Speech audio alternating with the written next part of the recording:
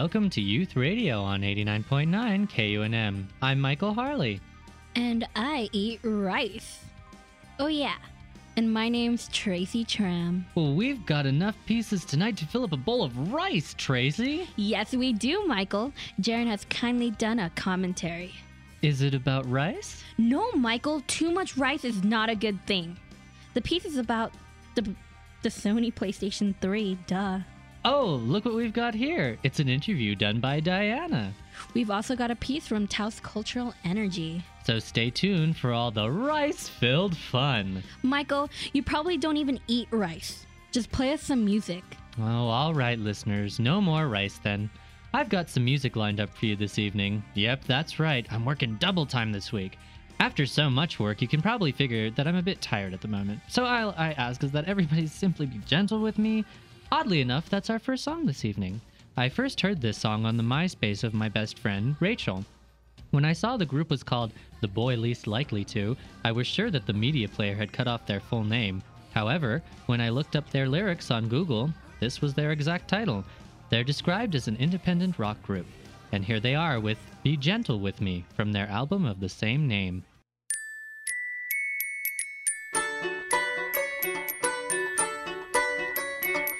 Staring up into the solar system, all the stars are fixed up in the sky. I just want to sparkle for a moment. That was Be Gentle With Me, sung by The Boy Least Likely To. To find out more about the group, visit their website at www.theboyleastlikelyto.co.uk. Yes, the name is spelled all as one word in the address. Stay tuned for more music later on in the show. Now it's over to Tracy with another segment. And now, Jaren has a commentary for us about the bad side of the Sony PlayStation 3. I was going to use my commentary tonight to tell you another story from my sick and twisted normal life, but instead, I felt like sharing my opinions on a problem that has been spinning out of control.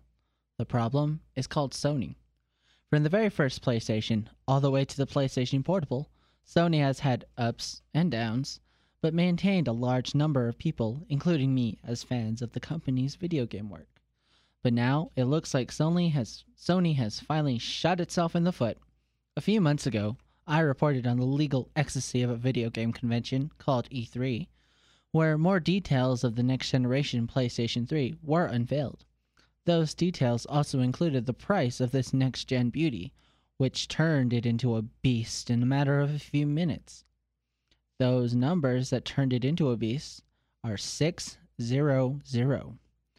As the rest of the world maintained and moaned in agonizing pain, Sony started counting the cash and feeding gamers everywhere a spoonful of crap that the price is all fair because you, as consumers, will not just be paying for another gaming console, but it is a new breed of computer. And better yet, you are paying for potential. In my opinion, for Sony, that was the first nail in the cross. But gamers everywhere ate it up as they stared at the shiny-looking heap of next-gen failure. Again, my opinion. Now, if you think that the price and Sony's empty promises of potential were the worst that could happen to the PlayStation 3, you are so wrong. In the months after E3, more rumors started trickling out of Japan where the PS3 has been in development for a long time now. First was the news that Sony will not have rumble technology in the PS3 controller because it conflicts with the motion sensitivity in the new controller. The truth is that due to a copyright error, Sony lost the right to include the same technology as in their previous console controllers. And also, the new motion sensitivity was a last-minute addition after seeing what Nintendo's next-generation console, the Wii, could do with its motion sensitivity. Next was a statement released by Sony complaining that Microsoft is copying everything and anything that Sony is doing with the PlayStation 3 and putting it to use in the Xbox 360, which was released last year. The truth, Sony needed a scapegoat for all the problems in the last few months of development. Ouch. Looks like another nail for Sony. Now, After a few quiet weeks, and when I thought the storm was settling down, 2 news stories emerged showing that maybe gamers' next-gen faith might shift to Microsoft and Nintendo.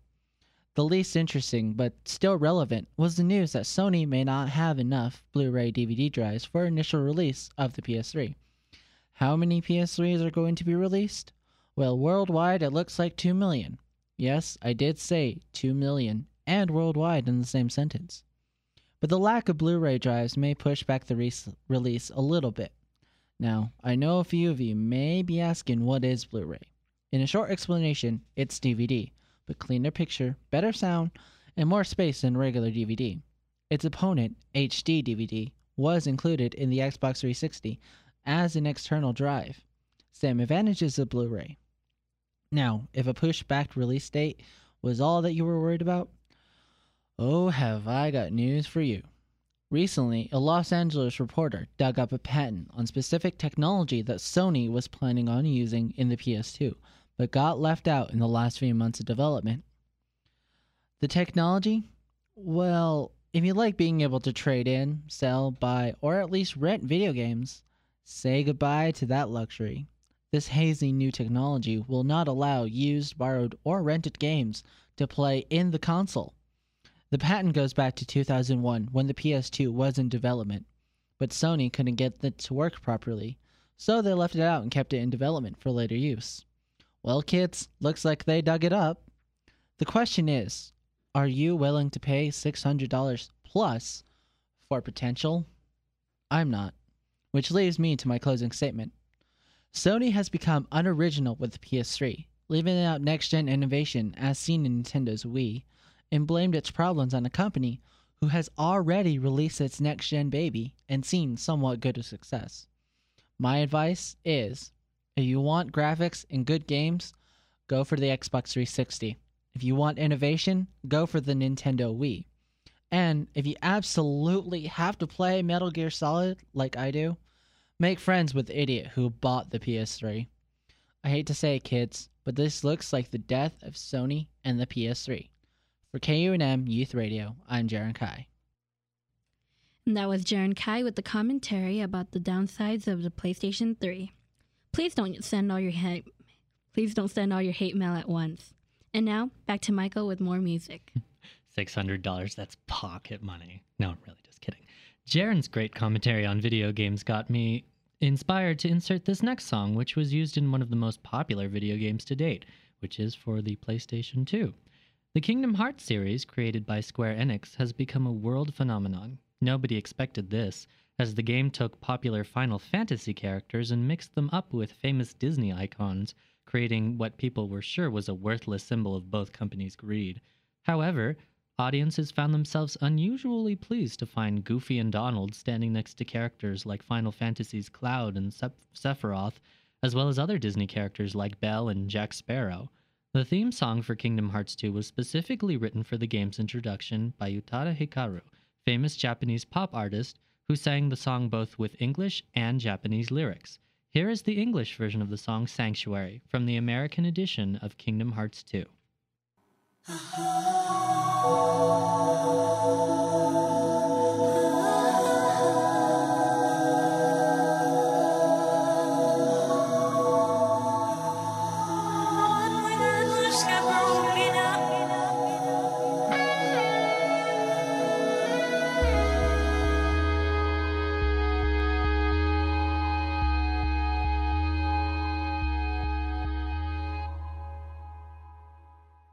That was Utada Hikaru with the song Sanctuary, which will be found on the Kingdom Hearts 2 soundtrack set to reach America in the near future.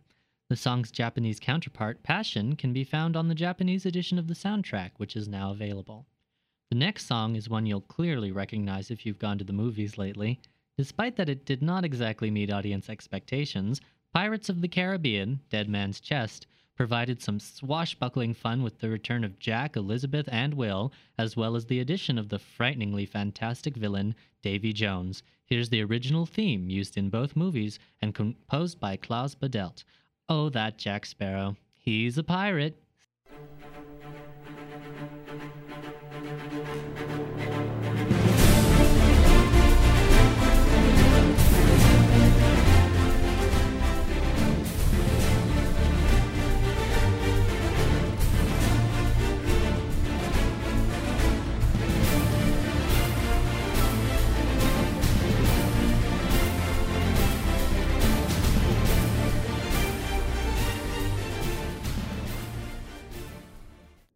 And then one day, a tune pops into my head. I jot down some dummy words, Nick and I do a quick head arrangement, then we call the studio and sing it to crew. And the whole world exploded.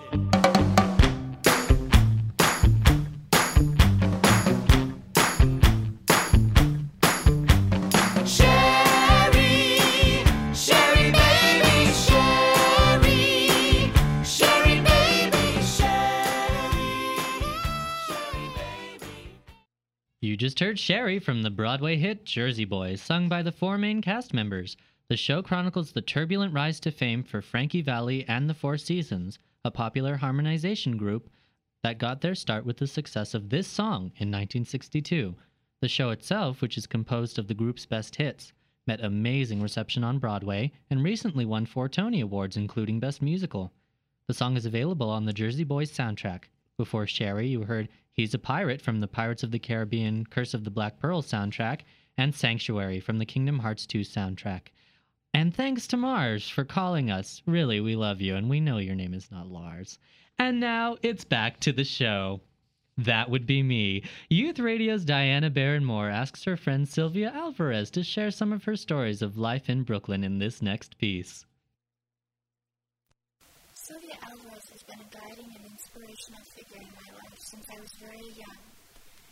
She's seen terrible hardship, but continues to live with a sense of adventure and optimism. I recently spoke with her and asked her if she would share some of her stories. The first one concerns her rather infamous wedding. I got married at the age of 34, and my husband is a bit eccentric, shall we say. And I met him in the supermarket. It was called the Grand Union when I had just moved to the neighborhood. And it's Inwood. It's like the tip end of Manhattan. Okay, you could still say you're in Manhattan, but you're really 20 blocks away from the Bronx. It was right across the street from the Cloisters. And I had moved to the neighborhood because I had worked in the neighborhood. And went to this supermarket called the Grand Union. And I saw this tall, thin, strange-looking guy with like a kind of like a Indian jacket, which is outdated now or is back now. And I was kind of interested because he was kind of a tall Anglo thin guy with an Indian jacket. And when I looked at him, at his face, he had like this intense kind of eyes, and he was squeezing the Charmin, and then he went to weigh toilet paper. And I thought, well, that's kind of interesting. And when I looked at his face, he had an orange screw holding the side of the glasses together. And I thought, wow, this is different here. And so he was talking to me, and I was talking to him, and I thought, well, we're going to keep it at this level, just, friendly supermarket conversation. And I went to pay, and I noticed he was behind me on the line, and I said, oh my God, what did I do? I said, it's my first day here. I'm going to be in the headline of the New York Post. If you know the Post, they have good headlines. And so I went home, and this young man, or whoever he was, I felt was following me. So I ran home, and I thought at least I won't be, in the newspaper. My first day, out of the, moving out here. And went to my apartment, and then I would run into him in the neighborhood. And he was helping this elderly lady that was in my building, was 72 families in the building, who looked like, she was in her 80s, and she looked like a flapper, She still had the white powder and the thin eyebrows and, the short hair, the bob haircut. I guess it was a time that she was successful in her life in the 20s. But she had so much stuff that she couldn't close the door, and our landlord was going to evict her, my landlord. And this young man was helping her. I thought that was kind of nice that he took that challenge because she was not an easy neighbor. So I'd run into him in the neighborhood. So anyway, I ended up marrying my husband, who I met in Inwood. And of course, he didn't want a traditional wedding. First, he wanted to elope, and I thought, nah, I've never been married. I'm 34. I really want a wedding. And my husband is like an all-or-none guy. It's either like a very, very small wedding or a very, very large wedding. There's nothing in between. So we had a 2-day wedding we got to be members of a museum, which I never was before. We researched this, and we were members of the Henry Hudson Museum in Yonkers. It was a tax deduction. They let him do some of the cooking. We had a caterer. And I did my flowers, because I have a sister that's she's an artist, and we went to the flower district at 4 in the morning the night before your wedding. What else do you do? And my husband was cooking the pesto, because he wouldn't go with just any caterer. He had to cook some part of the wedding dinner, And so we had that, and it was Henry Hudson Museum the first day, and then the second day it was White Castle, New Jersey, a hot air balloon. We also did our own invitations with Gold Leaf and silk screen. We did that on 34th Street between 7th and 8th Avenue, and we put cornstarch in the paint because someone said to thicken it, and we end up with a baked purple paint. So we had to start all over, so that was something, with handmade paper. So that was my invitations were beautiful, but they took a lot of work, and they were not in the best side of town on 34th Street between 7th and 8th. You get out in the middle of the night and you kind of see the hookers out there, So anyway, going back to the wedding, I have 132 relatives in Puerto Rico between two towns, because both of my parents are Puerto Rican. And surprise, surprise, the day of the wedding, I had 13 family members surprise me. And this was per plate, and they showed up, and we had rented a bus, which some of our friends put decorations. One of them put a decoration, another one bites the dust, which I did not appreciate, on the bus, a big sign. And my mother, who was a very proud woman, wanted me to get out of my apartment in Brooklyn, because all my 3 other sisters did that. And so at 34, I got out of my apartment, my white dress, and a limousine that she wanted me to rent, because she wanted to sit in a limousine. And the bus was in front of us that we rented, and we went in the limousine. I would have preferred to have been on the bus, because it was a lot more fun. And these 13 family members who, surprise, surprise, showed up the day of the wedding, came with their long dresses, these little chubby ladies. And we had to make stops on the 5 boroughs in Manhattan, because we had friends all over. And we didn't want them to drink and drive and things like that. So we stopped at the Village, because I had a friend who I worked with who was a physician, and he lived there, and he didn't come. He came later on to the wedding. But unfortunately, the bus stopped in front of a sock shop, a grand opening sock shop sale.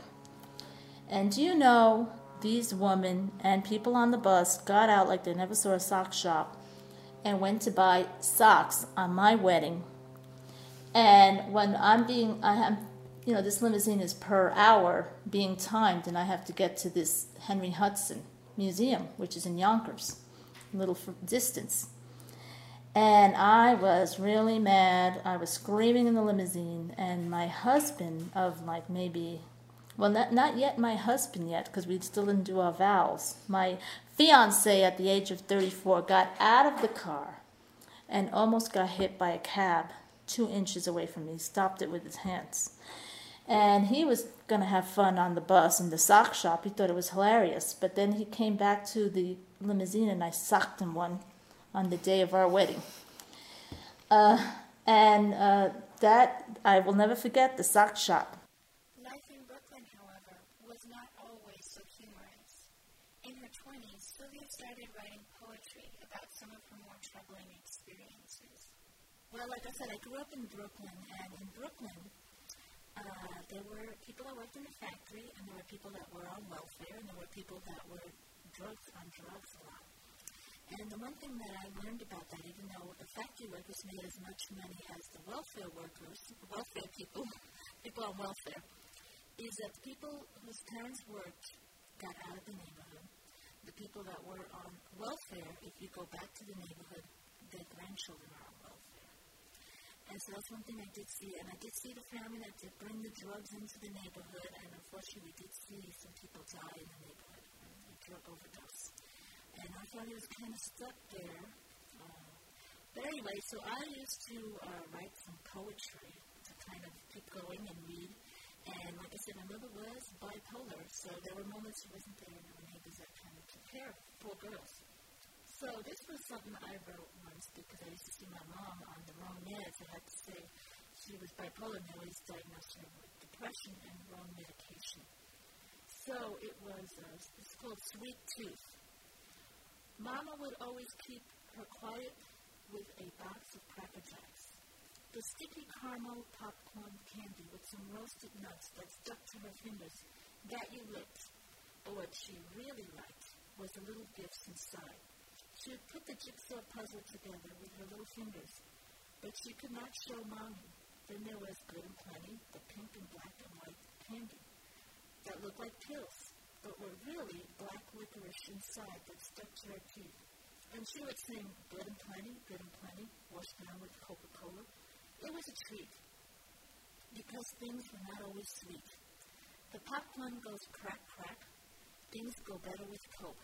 Trick or treat, Good and Plenty, a little powder for your nose. Not in front of the mirror. She's in the toilet booth, and her nose is not shining. But there is no teeth for her candy to get stuck in. But she still licks her fingers. There's no puzzle to put together. But Mommy always gave her sweets, and she developed a sweet tooth. Well, I just want to talk about my mom a little bit. Like I said, she had a third-grade education. She had bad feet. Didn't know why she had bad feet until later on. That she had shoes, her first pair of shoes at 17 in Puerto Rico, pulled out of school, worked on a farm without shoes, and it was kind of mountainous. It wasn't no flat farm. So she came to Manhattan to live with her sister because she was 25 already.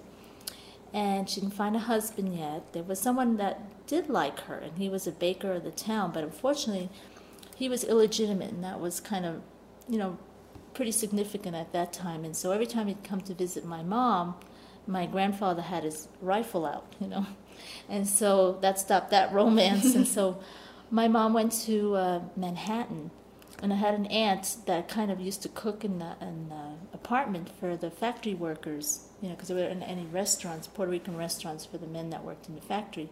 So my mom was living there, and she met my dad.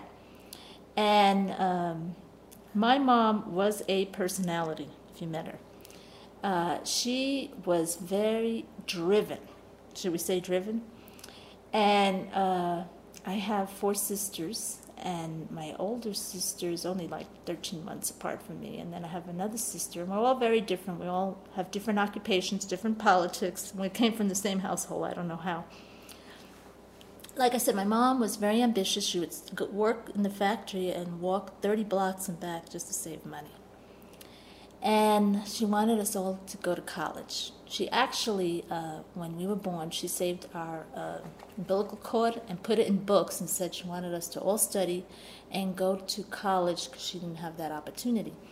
And the good part about it is that all my sisters did go to college, and some got full scholarships. My mom, unfortunately, also had something called bipolar, which I didn't know at the time. I just kind of lived with it. I'm a social worker, and if you ever talk to social workers, we have something in our background that makes us go into social work. And my mom was always kind of diagnosed depressed, but there were times when she would clean 2 or 3 in the morning, and I would sit there and wonder, like, God, I'll never have time to clean. Never. But like I said, she was very ambitious, she was very poetic, and she could rhyme in a minute's notice. And of course, she had rhymes of who we were going to marry. And she would say, doctor, doctor, which is a doctor, which she wanted us to marry a doctor. Doctor, doctor, tengo un dolor, tengo un dolor, tengo un dolor. And she had like a whole rhyme of how a doctor can help you. And then she used to have the rhyme of a lawyer. We were going to marry a lawyer, and it was abogado, abogado. Dime las leyes de tu corazón. And I don't remember the total poem, but she could put a poem like that, and it was really funny. We were kind of indoctrinated early. So, and like I said, she had a personality that people loved her and helped us out during the bad times. So that was the good thing about it. We had wonderful neighbors. And sometimes when she was in her manic phase in the factory, they would tell her to slow down, because she'd speed through things. And it was and we didn't know what she had, I have to say, we prayed she'd get well, and she'd get well, and then she didn't get well, and like that. And but we lived with it, and like I said, we had wonderful neighbors that kind of picked up the pieces for us. Sylvia Alvarez now lives in Albuquerque with her husband and daughter. Her friends and family so request to hear her stories. We all gather inspiration and perspective from them. I would like to finish with a favorite song of Sylvia's by Celia Cruz. This is La Vida es un Carnaval, or Life is a Carnival. For KUNM Youth Radio, I'm Diana Barrymore.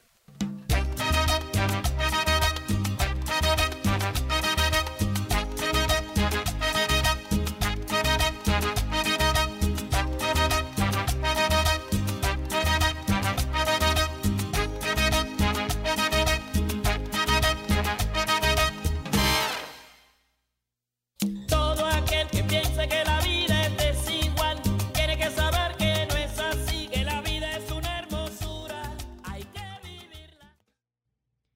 Thanks to Diana Barron-Moore for conducting the interview and Sylvia Alvarez for sharing such interesting stories. And I would like to say hi to Jimmy Lee. Thanks for listening, cousin. You should eat more rice.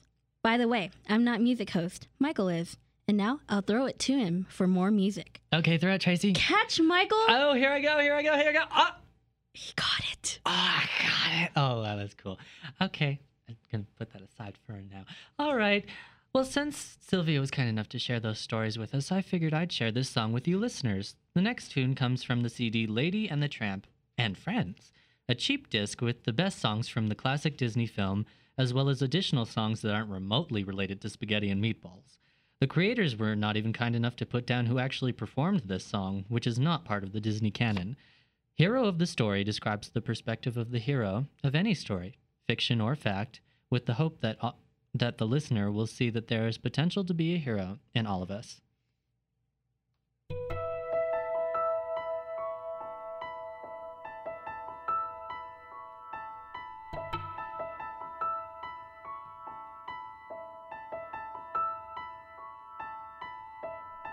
Every day he looks into the mirror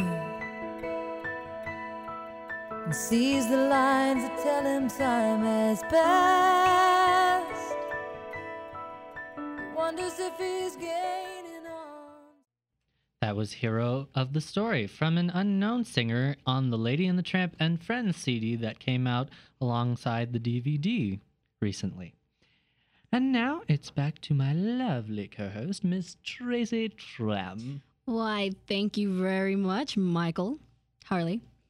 Derek Siemens from Cultural Energy interviewed Lieutenant Governor Diane Dennis about how the state plans to provide job opportunities for the youth. This is Derek Stevens reporting. Recently, I spoke with New Mexico Lieutenant Governor Diane Dennis about the Youth Advisory Council and creating jobs for the youth. The Youth Advisory Council is something that was born out of our children's cabinet. It's young people from around New Mexico, ages 14 to 19, who come together to talk to the cabinet members, the governor, me, about what really impacts youth in New Mexico. They've brought us some very good ideas about the expansion of school-based health centers, what really works for gang prevention, how youth need to be involved in arts and culture in New Mexico, and it's a 2-year membership, if you will. Every young person on the Alliance has to have an adult mentor, and both of them get interviewed before selection is made. So it's very adult youth oriented in that we ask to have adult mentors involved in the program, but there's lots of opportunities for young people to connect with people who have influence on policy. How does the Advisory Council play a role in making laws? Well, just sitting down with the governor is not something that every young person gets to do every day. And our governor loves young people, as do I. And when they come together, they've met in various locations around the state, including the state capitol, Albuquerque, New Mexico Tech in Socorro, in Glorieta. So they come together and they actually brainstorm their ideas. And then when they get back together with the cabinet secretaries, they have very concrete suggestions and ideas. And believe it or not, we haven't thought of them in government because sometimes we get in a box. The real important thing, I think, is that our administration believes that not only are young people part of the solutions to some of our problems, but they're also they have a voice and that we need to hear it, and that's a really critical thing with policymakers. What have they recently accomplished?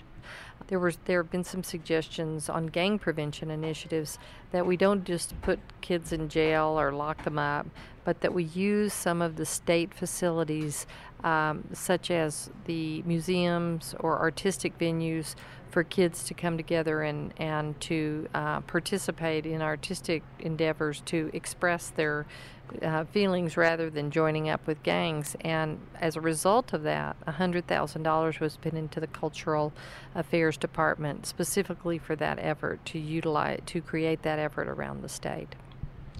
So has this opened up any career opportunities for the youth? While I don't know that it's opened career opportunities, I think it has given them a view of state government and how policy's made, that it wouldn't surprise me to see some of these young people show up in state government at some point in time. After they're done with this, what kind of jobs would they have in the government? Well, there's opportunities for young people after they graduate in high school. But I would like to say this: we really encourage young people to further their education, because in government you can work in the environmental area, you can work in health, you can work in education, you can work in transportation, you can work now in New Mexico we have film opportunities through state government, you can work in the financial arena. Once young people have a view of it, and they can further their education, they might have an opportunity, or they might be that next applicant for a state job. How is it possible to keep more youth in New Mexico and from going to other college states and keep them here so they can further their education?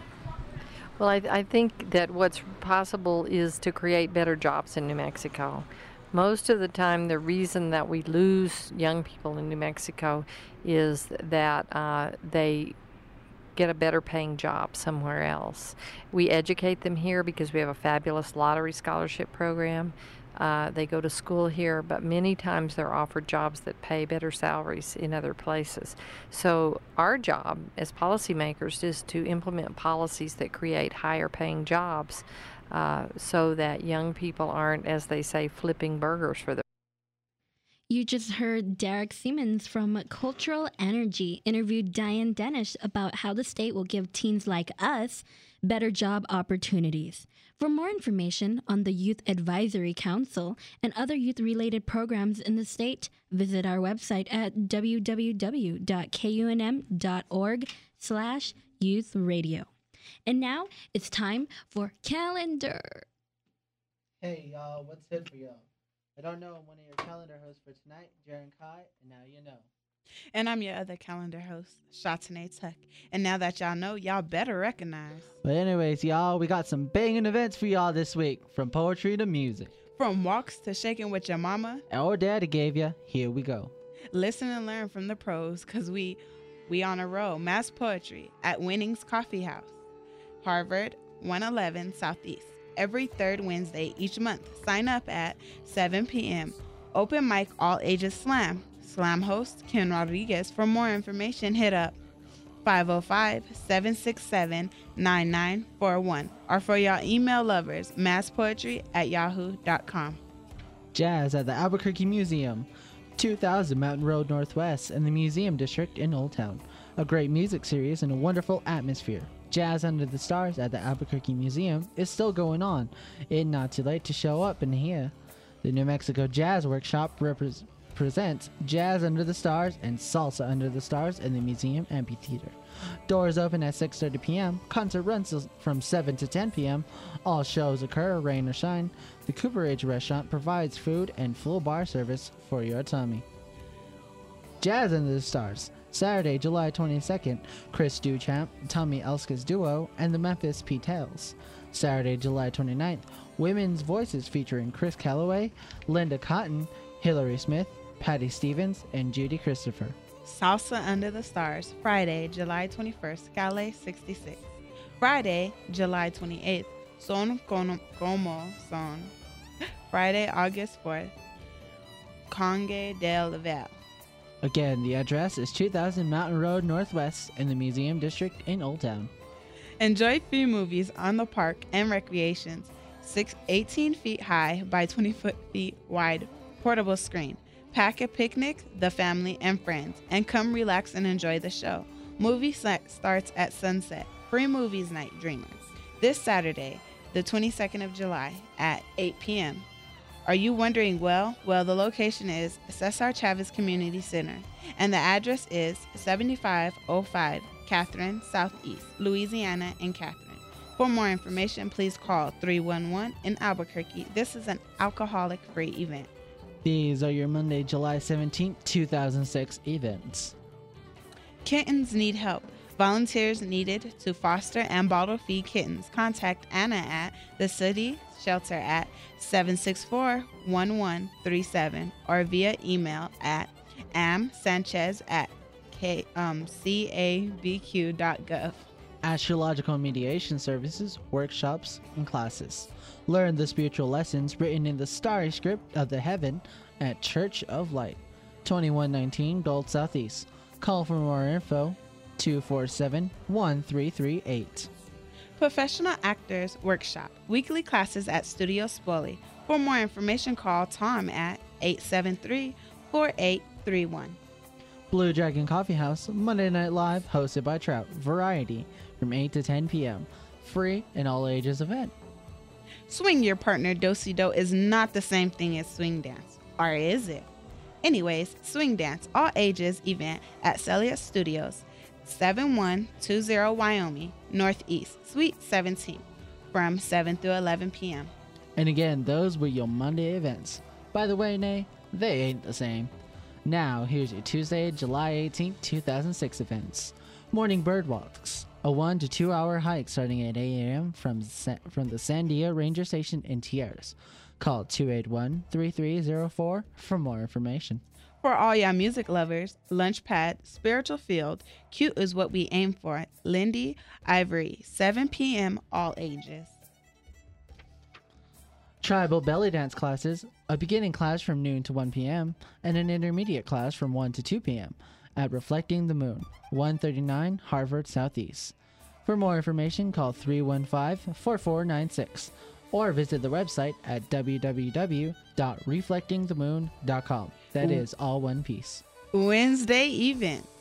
Ecstatic Dance, Albuquerque. Experience free-form movement to world beat musical in a safe and non-judgmental space at Endorphin Power Cove, 509 Cardenas Southeast at 7:30 p.m. For more information, call 720-8799 or 275-5749. Blue Dragon Coffee House, open mic night, 6:45 through 10 p.m. Free all ages. Launchpad, Buzzcocks, The Strays, and The Sharpies. I'm Jaren Kai. And I'm Shatsune Tuck. And this has been your calendar. And we out, yo. That looks like the end of our show. Here's all the people who took part in this week's production. Our cynical yet cheerful producer was Kyle Ferris. Our ordinarily fabulous Diana Barron-Moore was engineered this evening. Our inspiringly eventful calendar was done by Jaren Kai and Shatanay Tuck.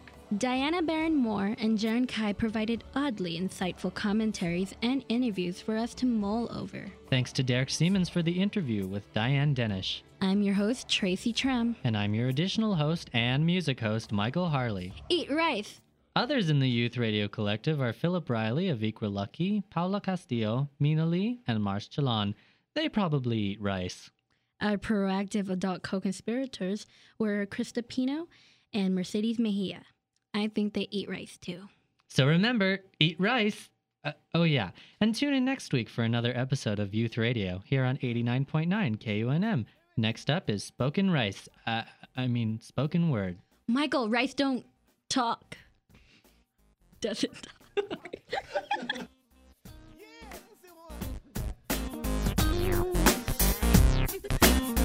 Boys, y'all ready? We gon' get it. If I'm caught in a dance party without my dancing shoes and every